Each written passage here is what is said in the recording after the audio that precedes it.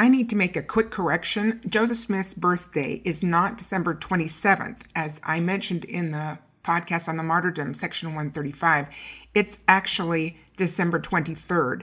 I apologize for that. My daughter, Caitlin, let me know about that. Her husband, Rob, was actually baptized on December 23rd, Joseph Smith's birthday. So she quickly caught that error and gave me a heads up. So I want to make sure that I'm correcting that. It is in December, but it's the 23rd, not the 27th. Thanks, Caitlin, for that correction. Still a really nice thing to remember during our Christmas holiday celebrations. Hi, this is Lily Anderson, and you're listening to Choosing Glory.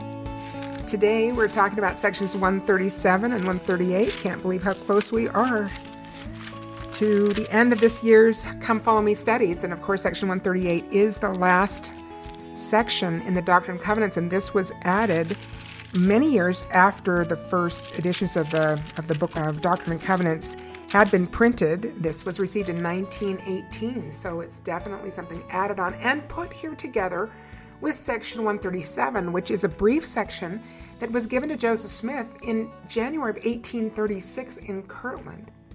So these two sections are some 83 years apart, if I counted right. But they go well together because Joseph Smith, in section 137, and let's take a look at this, just talks about how the heavens were opened unto us, and he beheld the celestial kingdom of God and the glory thereof. Wherefore, in the body or out, I cannot tell. Now, remember that phrase. And then in verse 2, I saw the transcendent beauty of the gate through which the heirs of that kingdom will enter, which was likened to circling flames of fire. You know, it's interesting because people think of hell as, flames and burning and whatever, and it's really the opposite, because hell must be very cold because there's none of the glory of God there. But where God is, there are celestial burnings and everlasting burnings, which are completely able to be borne by the people who have prepared for that level of glory. So again, in verse 3, also the blazing throne of God, whereon was seated the Father and the Son. And then the beautiful streets in verse 4 that have the appearance of being paved with gold. Verse 5, I saw Father Adam and Abraham and my father and mother, my brother Alvin, that has long since slept. Now, isn't that beautiful that he gets to see this glimpse of the celestial kingdom, and he sees his father and his mother, who at the time of this vision are still alive, right? Joseph Smith Sr., Joseph's father, died in 1840, which was just 4 years before the martyrdom. And Lucy Mack Smith outlived her son and died in 1856. So this is a preview of this vision of the celestial kingdom, seeing that his mother and father will be in celestial glory. And then he sees his brother Alvin. Now, Alvin had died in 1823, so that was just a few years after Joseph Smith's first vision in the Grove, and before he has been able to translate the Book of Mormon, before he has been able to organize the church. So Alvin didn't know about the restored gospel of Jesus Christ. He just knew that his brother had had this vision. And then he mentions in verse 6, this is Joseph the prophet, and marveled how it was that he, meaning Alvin, had obtained an inheritance in that kingdom, seeing that he had departed this life before the Lord had set his hand to gather Israel the second time, and had not been baptized for the remission of sins. So how could he? Because baptism is required for entry into the celestial kingdom. And Joseph Smith well knew the order of the kingdom. He was the prophet of the restoration through which all these ordinances and covenants had been revealed so that we could be saved. And yet here comes the voice of the Lord telling him in verse 7, saying, all who have died without a knowledge of this gospel, who would have received it if they had been permitted to tarry, shall be heirs of the celestial kingdom of God. So isn't that beautiful? And of course, it makes perfect sense because God is just. So if people didn't have an opportunity, and we know this, and we've talked about this with temple work and so on, that all men and women everywhere will have a chance. Whoever lived on this planet or ever will live on this planet will have a complete opportunity to accept or reject the gospel of Jesus Christ, and the ordinances will be done in the temple so that if they do accept those covenants and accept the truth, then they can have access to saving ordinances.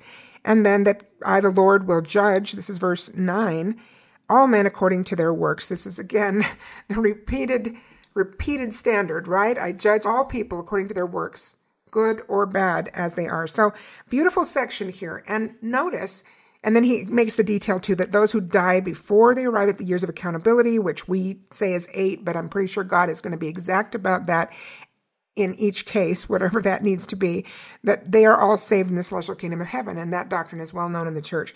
So this is tender for Joseph Smith because he loved his brother Alvin and had wondered, what happens to Alvin? He was such a good person, such a good man, such an important member of their family, and yet had died before saving ordinances were available on the earth. And here is the answer.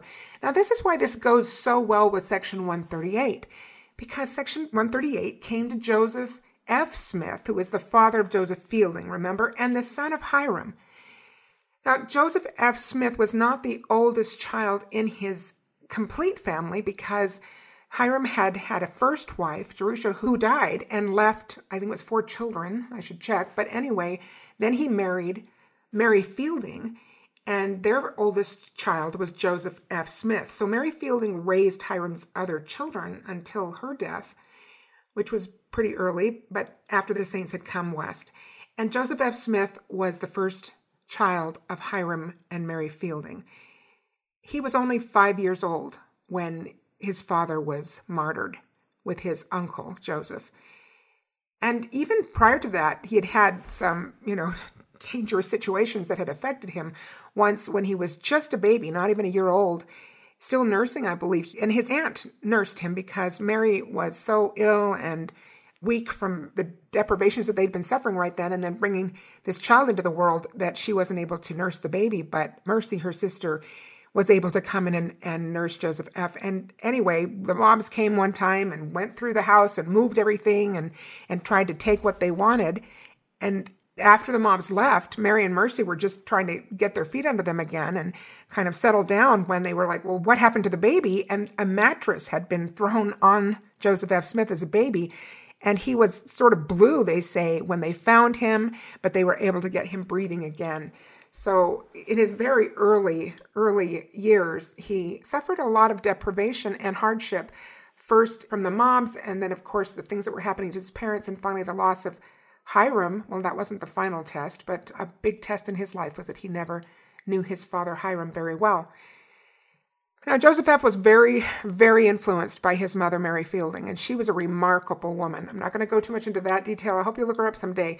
But one of the things that he wrote later in his life was this: there is nothing so imperishable as the influence of the mother. So, okay, all you mothers out there, and even women without children who have the same capacity to mother the world, we need the nurturing influence of good women. So this is for all women to hear these words, because the influence of women is remarkable if done in righteousness. So going on, there's nothing so imperishable as the influence of the mother. That is when she is good and has the spirit of the gospel in her heart, and she has brought up her children in the way they should go. I can remember all the trials incident to our endeavors to move out with the camp of Israel. So this is after the death of his uncle and father, coming to these valleys of the mountains without teams sufficient to draw our wagons, and being without the means to get those teams necessary. She, meaning Mary Fielding, yoked up her cows and calves and tied 2 wagons together, and we started to come to Utah in this crude and helpless condition. And my mother said, "The Lord will open the way." But how he would open the way, no one knew. I was a little boy then, and I drove team and did my share of the work. I remember coming upon her in her secret prayer to God to enable her to accomplish her work and her mission. Do you think that these things made an impression upon the mind? Do you think I can forget the example of my mother? No. Her faith and example will ever be bright in my memory.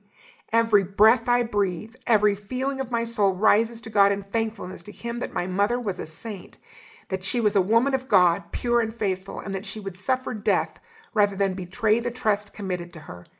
That is the spirit which imbued her and her children. Would not her children be unworthy of such a mother did they not hearken to and follow her example? Therefore, I say, God bless the mothers in Israel. Isn't that a beautiful tribute? And I said it before, I think all women are worthy of that kind of tribute and accolade if we are living in righteousness and seeking the Spirit of the Lord, so that we can influence those around us with our faith, with our trust. Now, when he started to drive team, he was not quite 8 years old, which is remarkable. And, I always got the dates a little bit wrong, and I didn't always stop and look them up because we really didn't have Google back then or the internet when I was raising my children, or at least, for most of those years. But anyway, I remembered that Joseph F. Smith had driven a team of oxen from very young ages. And I remembered that when I was raising my children because I thought, sometimes we have gotten pretty lax about expecting our children to be capable of things. And I've talked about this before, but remember that self-image comes from developing capacity and becoming competent. So competency and a positive self-image are inextricably linked. And yet, so often we don't even give our kids very many jobs to do. And I recognize we don't live on the farm, most of us, so there aren't a lot of daily tasks that are, like feed the chickens, milk the cows, some really essential things that they have to be really responsible in. It's not the same as starting the dishwasher exactly, but it is important that we not underestimate the capacity of our children and their need to develop competency at different tasks.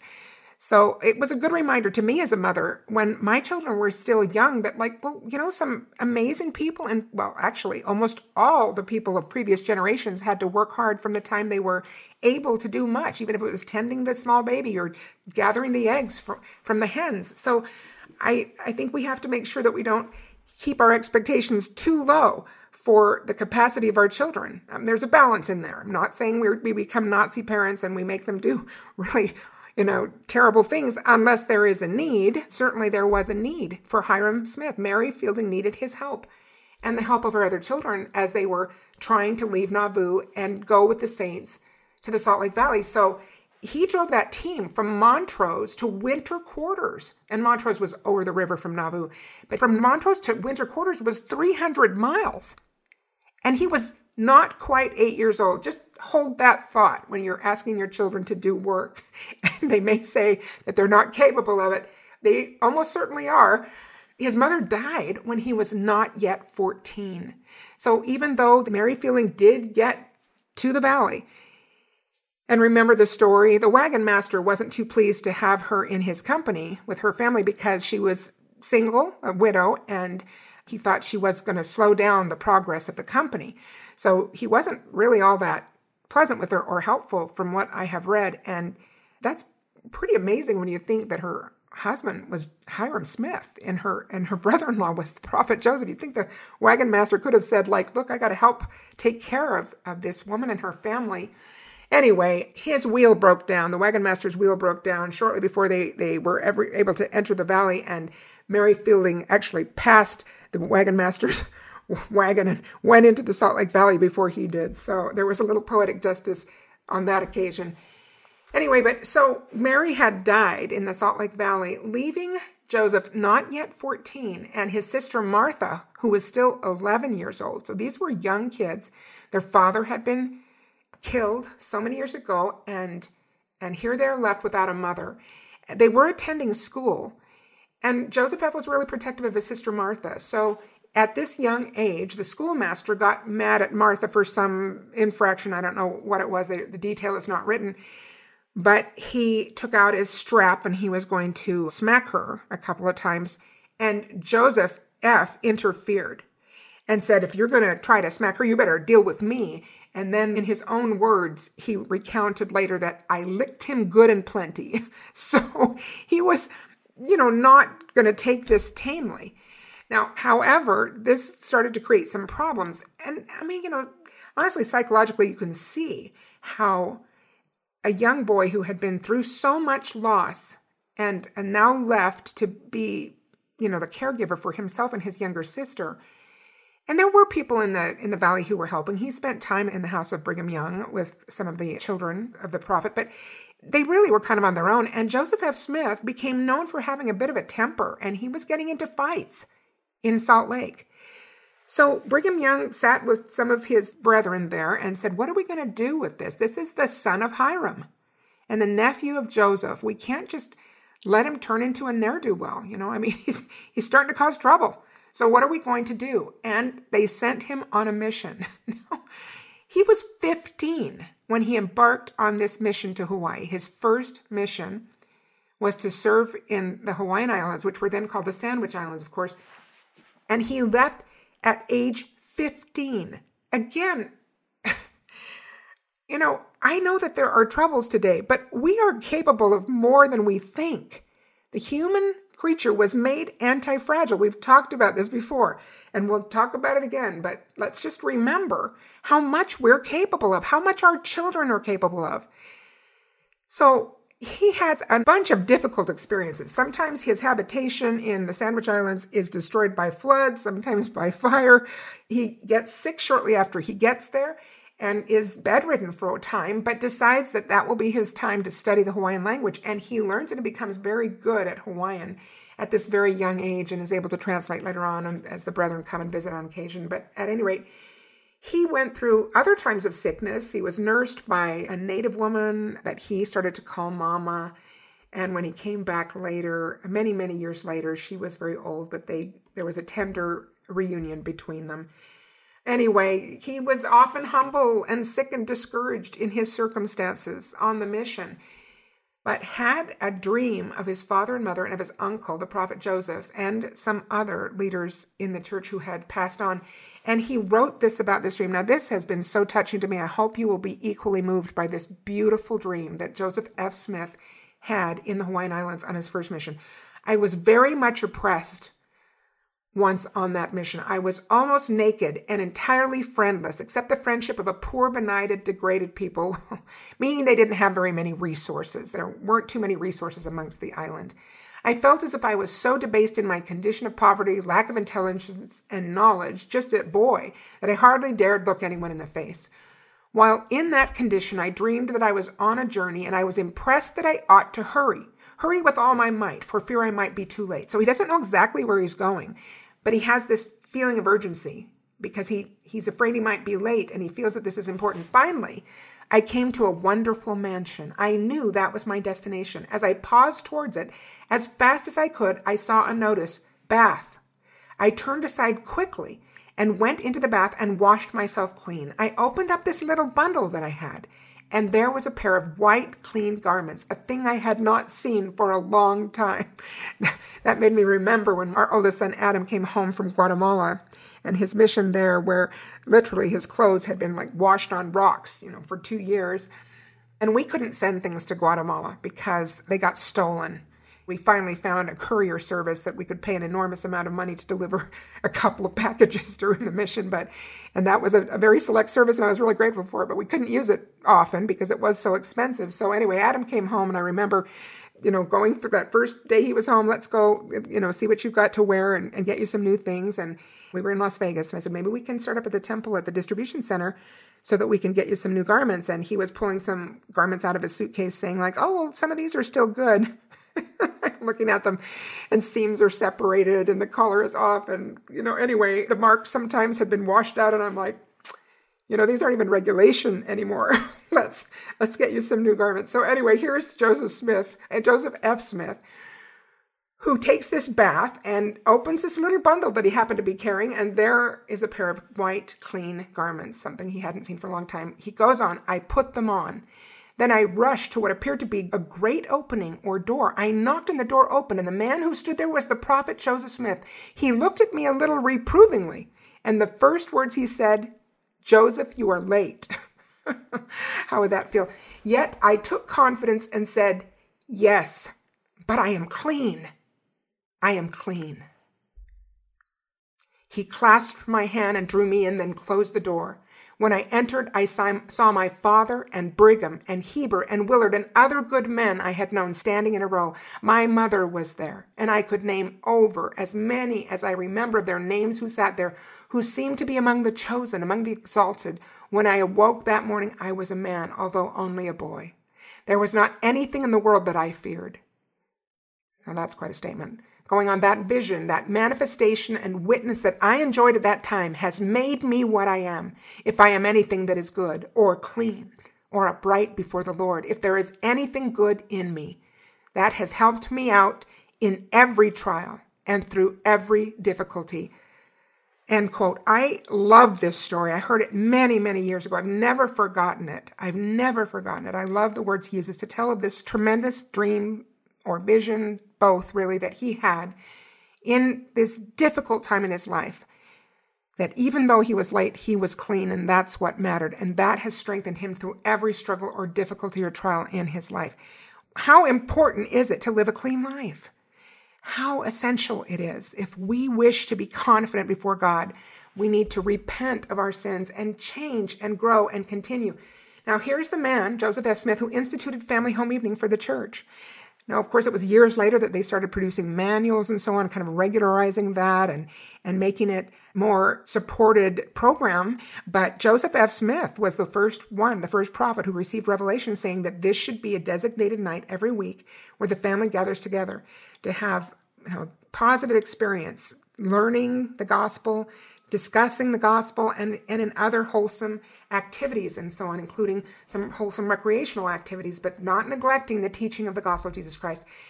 Look at this statement that he makes. God forbid that there should be many of us so unwisely indulgent, so thoughtless, and so shallow in our affection for our children that we dare not check them in a wayward course, in wrongdoing, and in their foolish love for the things of the world more than for the things of righteousness, for fear of offending them. Like, did you catch that? That was a long sentence. But heaven forbid, he's saying, that there should be so many of us that are unwisely indulgent, that are thoughtless and shallow in our affection for our children. And that is such an important phrase because, we say we do it out of love sometimes, or parents will say that. Well, I love them, so I'm not going to make them do their jobs, or I'm not going to insist on this, or I don't want to spoil their fun. But that is what he's saying, is that's really a thoughtless and a foolish love. It's not true affection, or, what does he say? Thoughtless and shallow in our affection, that we dare not check them, meaning stop them, if they're going in a wayward course, or they're involved in wrongdoing, or they're too attached to the things of the world more than to the things of righteousness, because we're afraid of offending them. And I do see that, brothers and sisters. I know parenting is hard. We're going to have a lot more material on this, but please remember the words of Joseph F. Smith. That is a shallow and thoughtless affection if we are not willing to offend them in stopping them from going in paths of unrighteousness. It's not about being their best friend. It's not about being popular with our children. It's definitely we need to do what we can to establish good relationships, but true love means that we will actually stop them when they're going the wrong way, when they are under our stewardship still. Going on, I want to say this. Some people have grown to possess such unlimited confidence in their children. These words are terrific, brothers and sisters, that they do not believe it possible for them to be led astray or to do wrong. The result is they turn them loose morning, noon, and night to attend all kinds of entertainment and amusement. Now, just think about this. He's saying this in 1909, and he's saying there are so many entertainments and amusements out there. Well, magnify that by about a zillion times, and here we are in 2021, where the distractions and the amusements and the entertainments that are available to our children are ubiquitous and, omnipresent and constant. So he's saying even in their time, he said how sad it is that parents turn them loose to attend all these kinds of entertainments and amusements, often in company with those whom they know not and do not understand. Some of our children are so innocent they do not suspect evil, and therefore they are off their guard and are trapped into evil. I want to sound a note of warning to the Latter-day Saints. The time has come for them to look after their children. 1909. Every device possible to the understanding and ingenuity of cunning men is being used for the purpose of diverting our children from the faith of the gospel and from the love of the truth. Again, let's just repeat that, thinking of this in our day, but how amazing that he said this in 1909. Every device possible to the understanding and ingenuity of cunning men is being used for the purpose of diverting our children from the faith of the gospel and from the love of the truth. Our children can be led away from their parents and from the faith of the gospel only when they are in a condition that they know not the truth for themselves, not having had a proper example before them to impress it upon their minds. So if we don't teach them and we don't exemplify it, they're going to be in a condition where they're vulnerable to those cunning wiles of the adversary through cunning men on this planet, men and women on this planet. I may be pardoned, since it is pretty well known everywhere, I believe, that I speak my mind if I speak it at all. Now, this is a tender statement he's making here. Hear it with an open heart, please.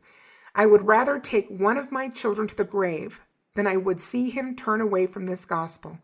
I would rather follow their bodies to the cemetery and see them buried in innocence than I would see them corrupted by the ways of the world.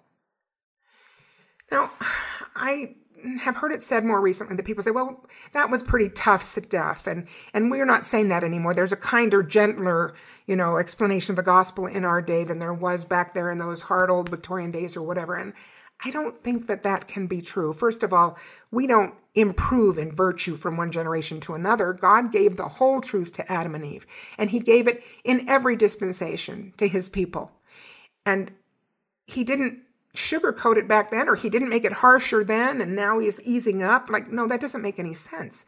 But again, look at what he's saying, that to have them lose their connection to the gospel would break his heart even more than losing a child to death. I don't think that's a harsh statement. I think it's a sober and beautiful expression of true parental love. He knows that it's not death that is the enemy. It's sin. God has provided a plan that because of the atonement of Christ and the resurrection of Christ, everyone will be resurrected. We will be reunited with our loved ones. But sin is the second death. And if it is not repented, then we lose our loved ones in a different way. And that's all he's saying. And that's, I think you would get Russell M. Nelson to agree to that statement today. And he would explain it tenderly, not with a lack of sensitivity to people who have lost children. Because of course that is a devastating loss. We usually say that it's very difficult to recover, if you can at all, from the loss of a child. We expect our children to bury us. We anticipate that we're going to have to bury our parents, but we don't want to have to bury our children. And to anyone who has lost a child, our hearts go out to you. That is such a challenging trial to go through. And yet, what great promises we have for the loss of innocent children. And even those who are older who have not fully had a chance to understand or accept the gospel, the Lord is kind. We don't need to worry about the compassion, the mercy that will be extended in a just way. Let me add here that Joseph F. Smith was not speaking casually about the loss of children. He had 3 wives. He had 48 children. And of those 48 children, he had buried 10. He knew what it was to lose a child. He was not saying this in a casual or careless way, or without full understanding of what that meant. In fact, here is a tender story that he wrote about the loss of one of his children. At last I took her in my arms and walked the floor with her, and helplessly, powerless to aid my darling dying child, I watched her feeble breath depart, to come no more in time. And her glorious intelligence, her bright angelic spirit took her flight to God from whence she came. Let me just interject that I am so grateful for the beauty of his language. Continuing, with her was swept away all our fond hope and love and joy of earth. Oh, how I loved that child! She was intelligent beyond her years, bright, loving, choice, and joyous, but she is gone to join the beauteous and glorious spirits of her brothers and sisters who have gone before. Sarah Ella, M. Josephine, Alfred, Heber, Rhoda, Albert, Robert, and John. Oh, my soul, I see my own sweet mother's arms extended, welcoming to her embrace the ransomed, glorious spirit of my own sweet babe. Oh, my God, for this glorious vision I thank thee. Look how beautiful that is, that even in his agony, he could envision his mother embracing his children that had gone before him to the other side and could feel their love. But now they had that joyous reunion. And here Joseph F. and his family were left to mourn them. And there too are gathered in my Father's mansion all my darling lovely ones, not in infantile helplessness, but in all the power and glory and majesty of sanctified spirits, full of intelligence, of joy and grace and truth. My darling little petling in her own bright home with those of her brothers and sisters who had preceded her. How blessed, how happy is she! How sorrowful are we! I think that's important to put in that context the statement that he makes, that he, even with this agony of loss, that he well understood. 10 children he buried. he still would rather lose them to the spirit world than to lose them to a second spiritual death. And he is urging us as parents, and we know kids have agency, but he is urging parents to not be foolish, to not have shallow affection, to not be afraid of offending our children, to teach them the truth, to correct them in wrongdoing with a loving, kind hand. Again, we're not talking about being harsh or punitive, although there may need to be consequences imposed, but we're talking about caring enough to teach them, to give them responsibility, to help them become anti-fragile, to become strong and glorious in their potential. Maybe I should have explained this before, but I am a big fan of our Latter-day Prophets.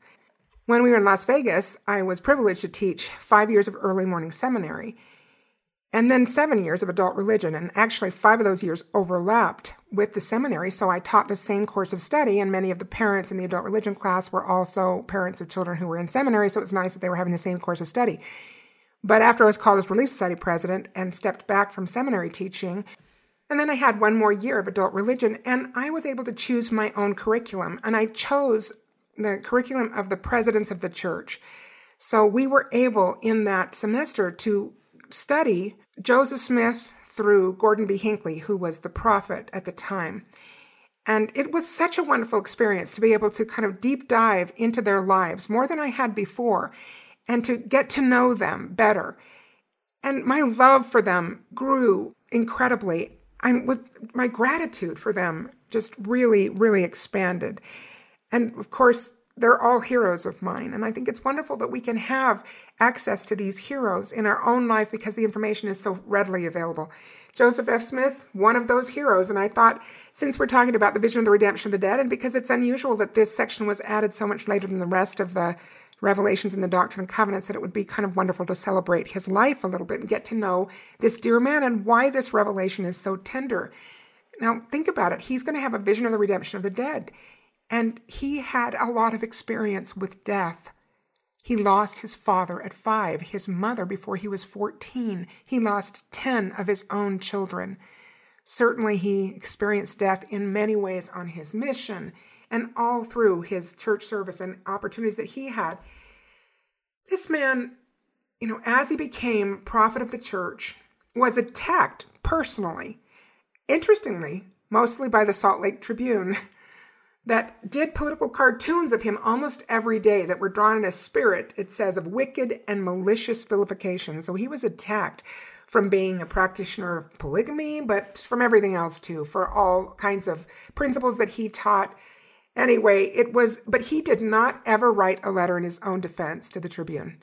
He didn't think it worth his time to try to fight that battle. So here it was every day almost, but he instead warned us of this. There are at least 3 dangers that threaten the church within, and the authorities need to awaken to the fact that the people should be warned unceasingly against them. And we are warned again and again of these things. So our prophets are doing such a wonderful job. But think of this, Joseph F. Smith saying, it's the dangers from within that are the problem, not the dangers from outside. As the Lord says again and again in these revelations, fear not your enemies.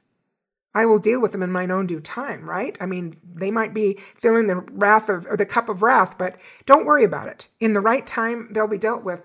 In the meantime, let's look to ourselves and not think that all is well in Zion. So here they are. As I see these, they are 1, flattery of prominent men in the world. Boy, that's interesting. Flattery of prominent men in the world. That's happening a lot less than it used to. So we might be coming out of that one as we become less and less popular in a world that has gone mad. 2, false educational ideas. Wow, is that relevant or what?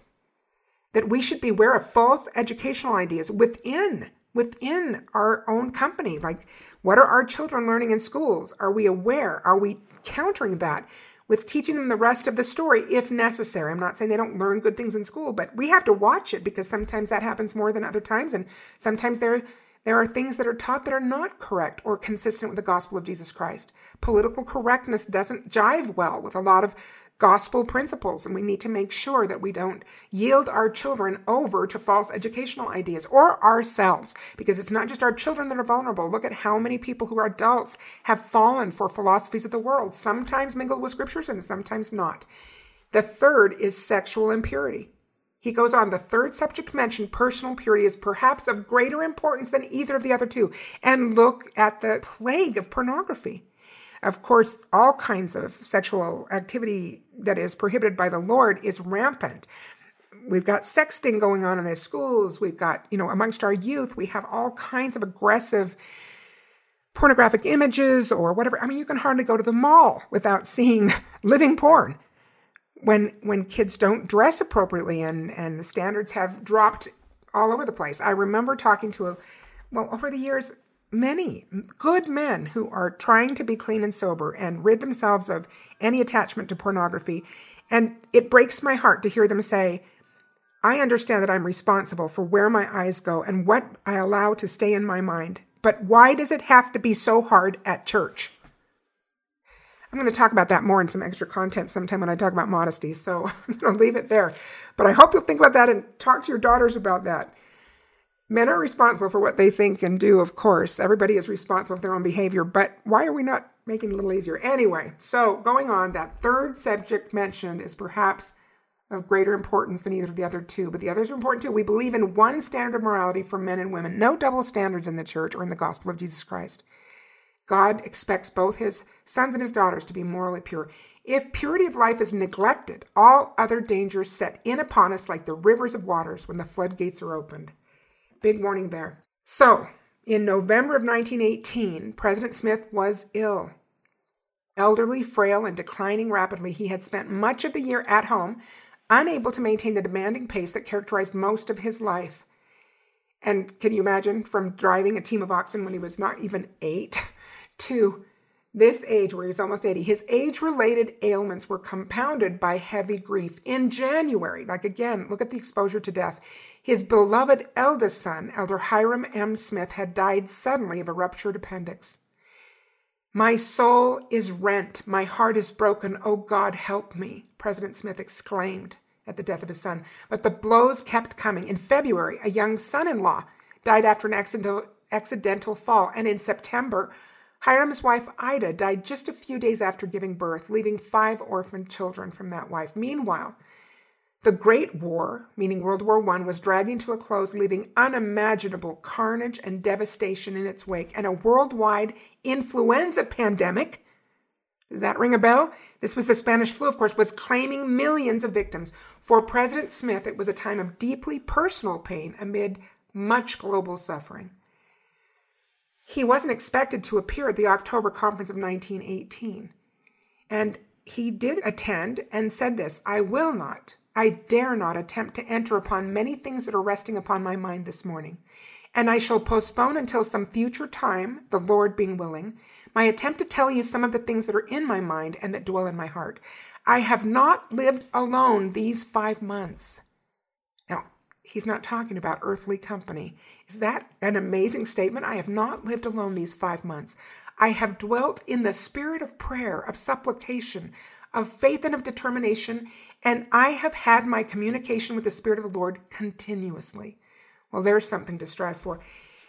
The day before he spoke those words in conference, he had received the vision that is recorded in section 138.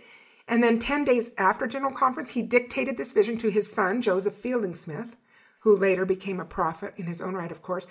2 weeks later, Joseph F. Smith read the text to the first president and the Quorum of the 12 at their weekly meeting in the temple, which they continue to have. 2 weeks after that, on November 19th of 1918, President Joseph F. Smith died. Let's look at some of these amazing words. Again, this man was acquainted with death. He had suffered personal loss almost from the beginning of his life right up to the end of his life. People who were very dear and close to him were taken from him, and yet he was true to the faith. I forgot to tell a story. Let me throw this in here. Many of you have heard it, I'm sure. But when he was returning from his first mission to Hawaii at the age of, 18, or possibly he was already 19.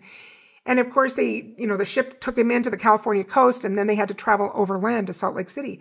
And he was with a group of other travelers over around a campfire one night. And there was a rough group that was there, some, kind of rough and rowdy guys, men, who were talking about Mormons. And they were saying, I'd just as soon shoot one as look at one. And other members of the company that knew that Joseph Smith and a couple of his traveling companions were members of the church kind of looked nervously in their direction. So this man who had spoken this, pretty strong statement about I'd rather shoot one than look at one, looked at Joseph F. Smith and said, "Are you one of those Mormons?" Now, again, that man would have been significantly older than he was. He was no more than 19 at the most.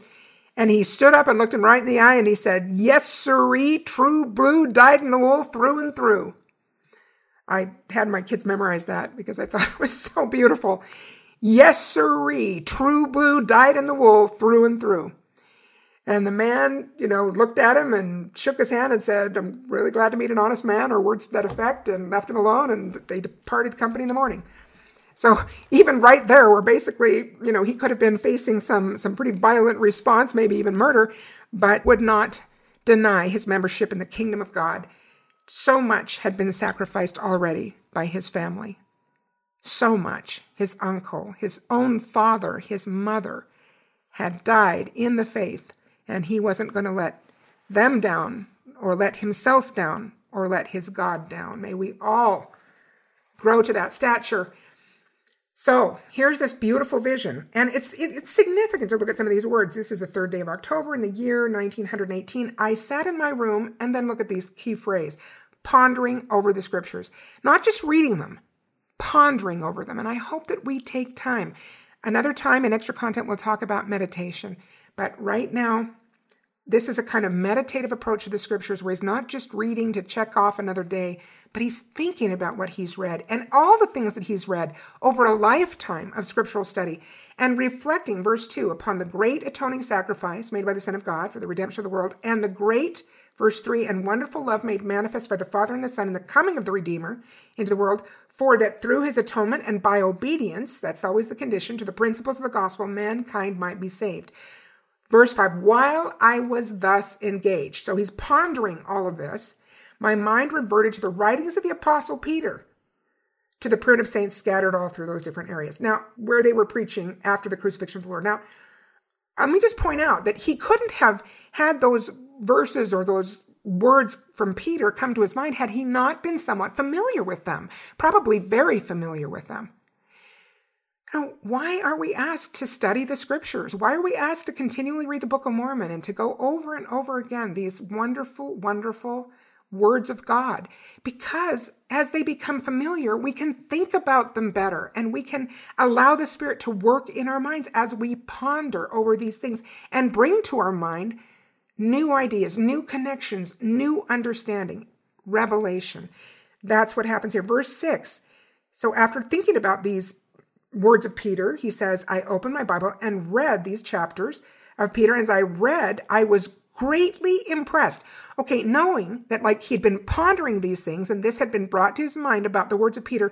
And now the Lord is working in him to impress him greatly, more than I had ever been before with the following passages. More than he'd ever been before, meaning that he had read these many, many times. And I hope we've all had that experience where we're reading something that we've read many times before. Maybe it's the Book of Mormon, whatever verse of scripture, and we're looking like, wow, who put that in there? Because I've read this several times, but I never really saw that before, or I didn't really recognize what it meant. And that's the Spirit working upon us. And of course, the scriptures are just such a marvelous work, that true word of God, that it has layers.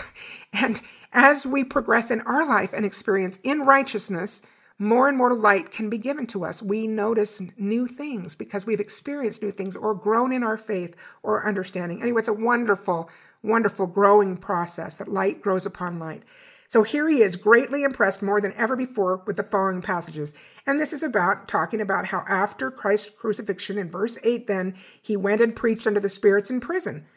Verse 9, which sometimes were disobedient when once the long suffering of God waited in the days of Noah. So even these spirits who were so wicked that the Lord allowed them to be destroyed by flood. He designated that they be destroyed by flood and wiped off the face of the earth. So that's pretty wicked.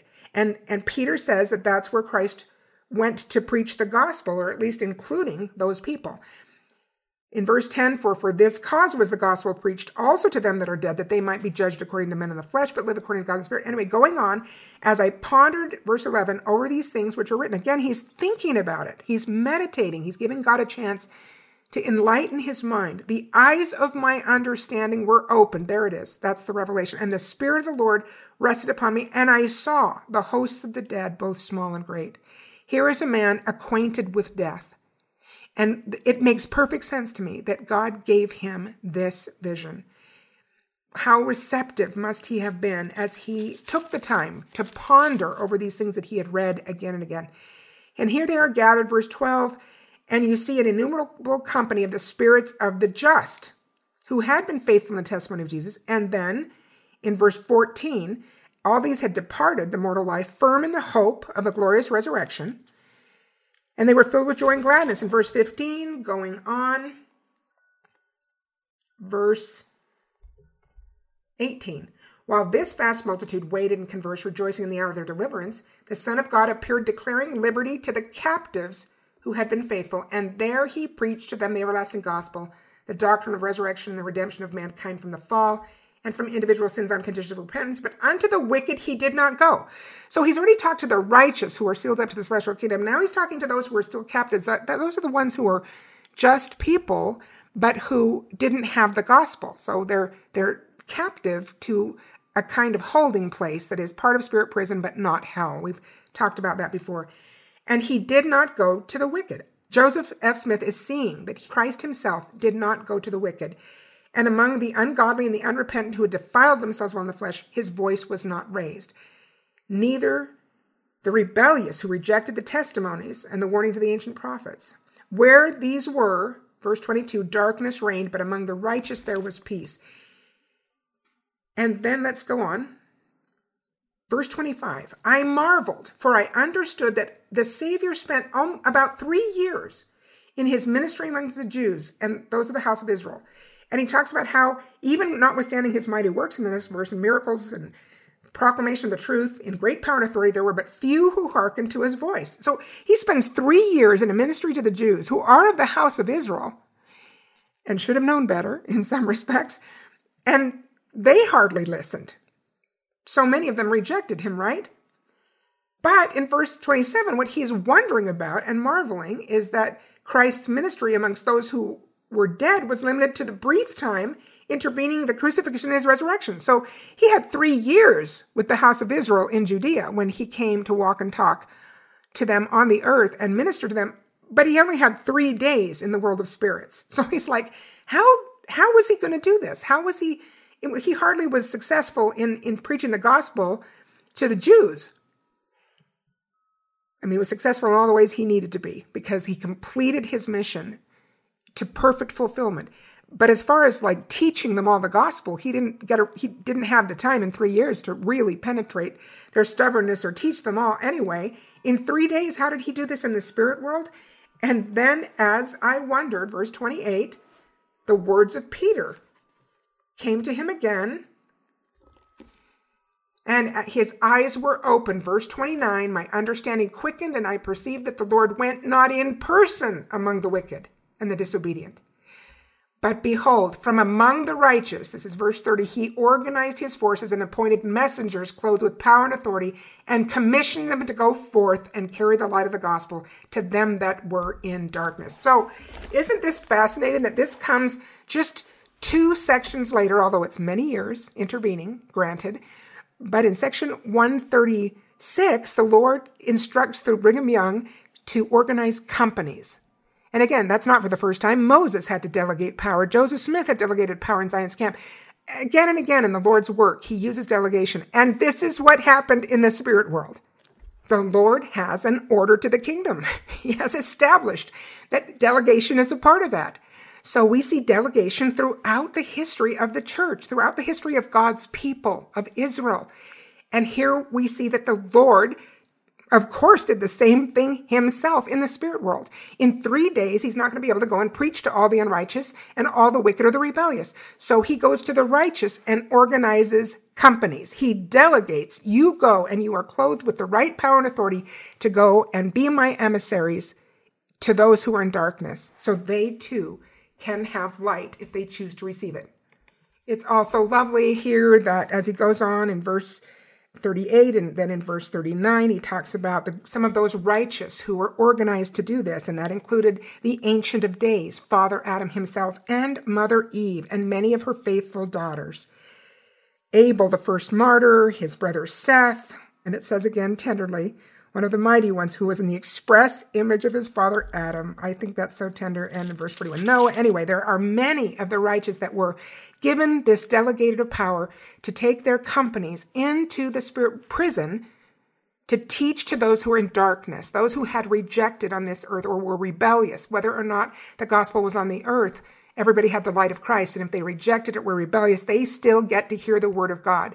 And everybody is going to have to bow the knee and confess Christ at the end so that they can participate even in the celestial kingdom. So this is a necessary qualification, and it's part of the work of the kingdom on both sides of the veil. We preach the gospel of Jesus Christ, and those who will receive it can have the benefits to the extent that they receive it. Even those who are rebellious have to be taught.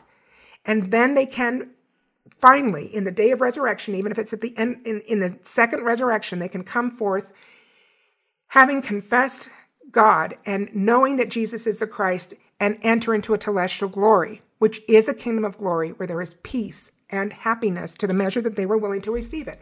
And it's going to be great for those because that's what they wanted. And well, those who wanted all of it can have all of it.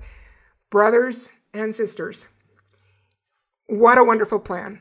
How tender it is to me that this great man, Joseph F. Smith, was able to be the messenger of this information. How much he must have rejoiced. He was only 6 weeks away from crossing over the veil himself to be with his departed loved ones and to leave other loved ones here on this planet for a later reunion to come. It's a wonderful plan. God is good.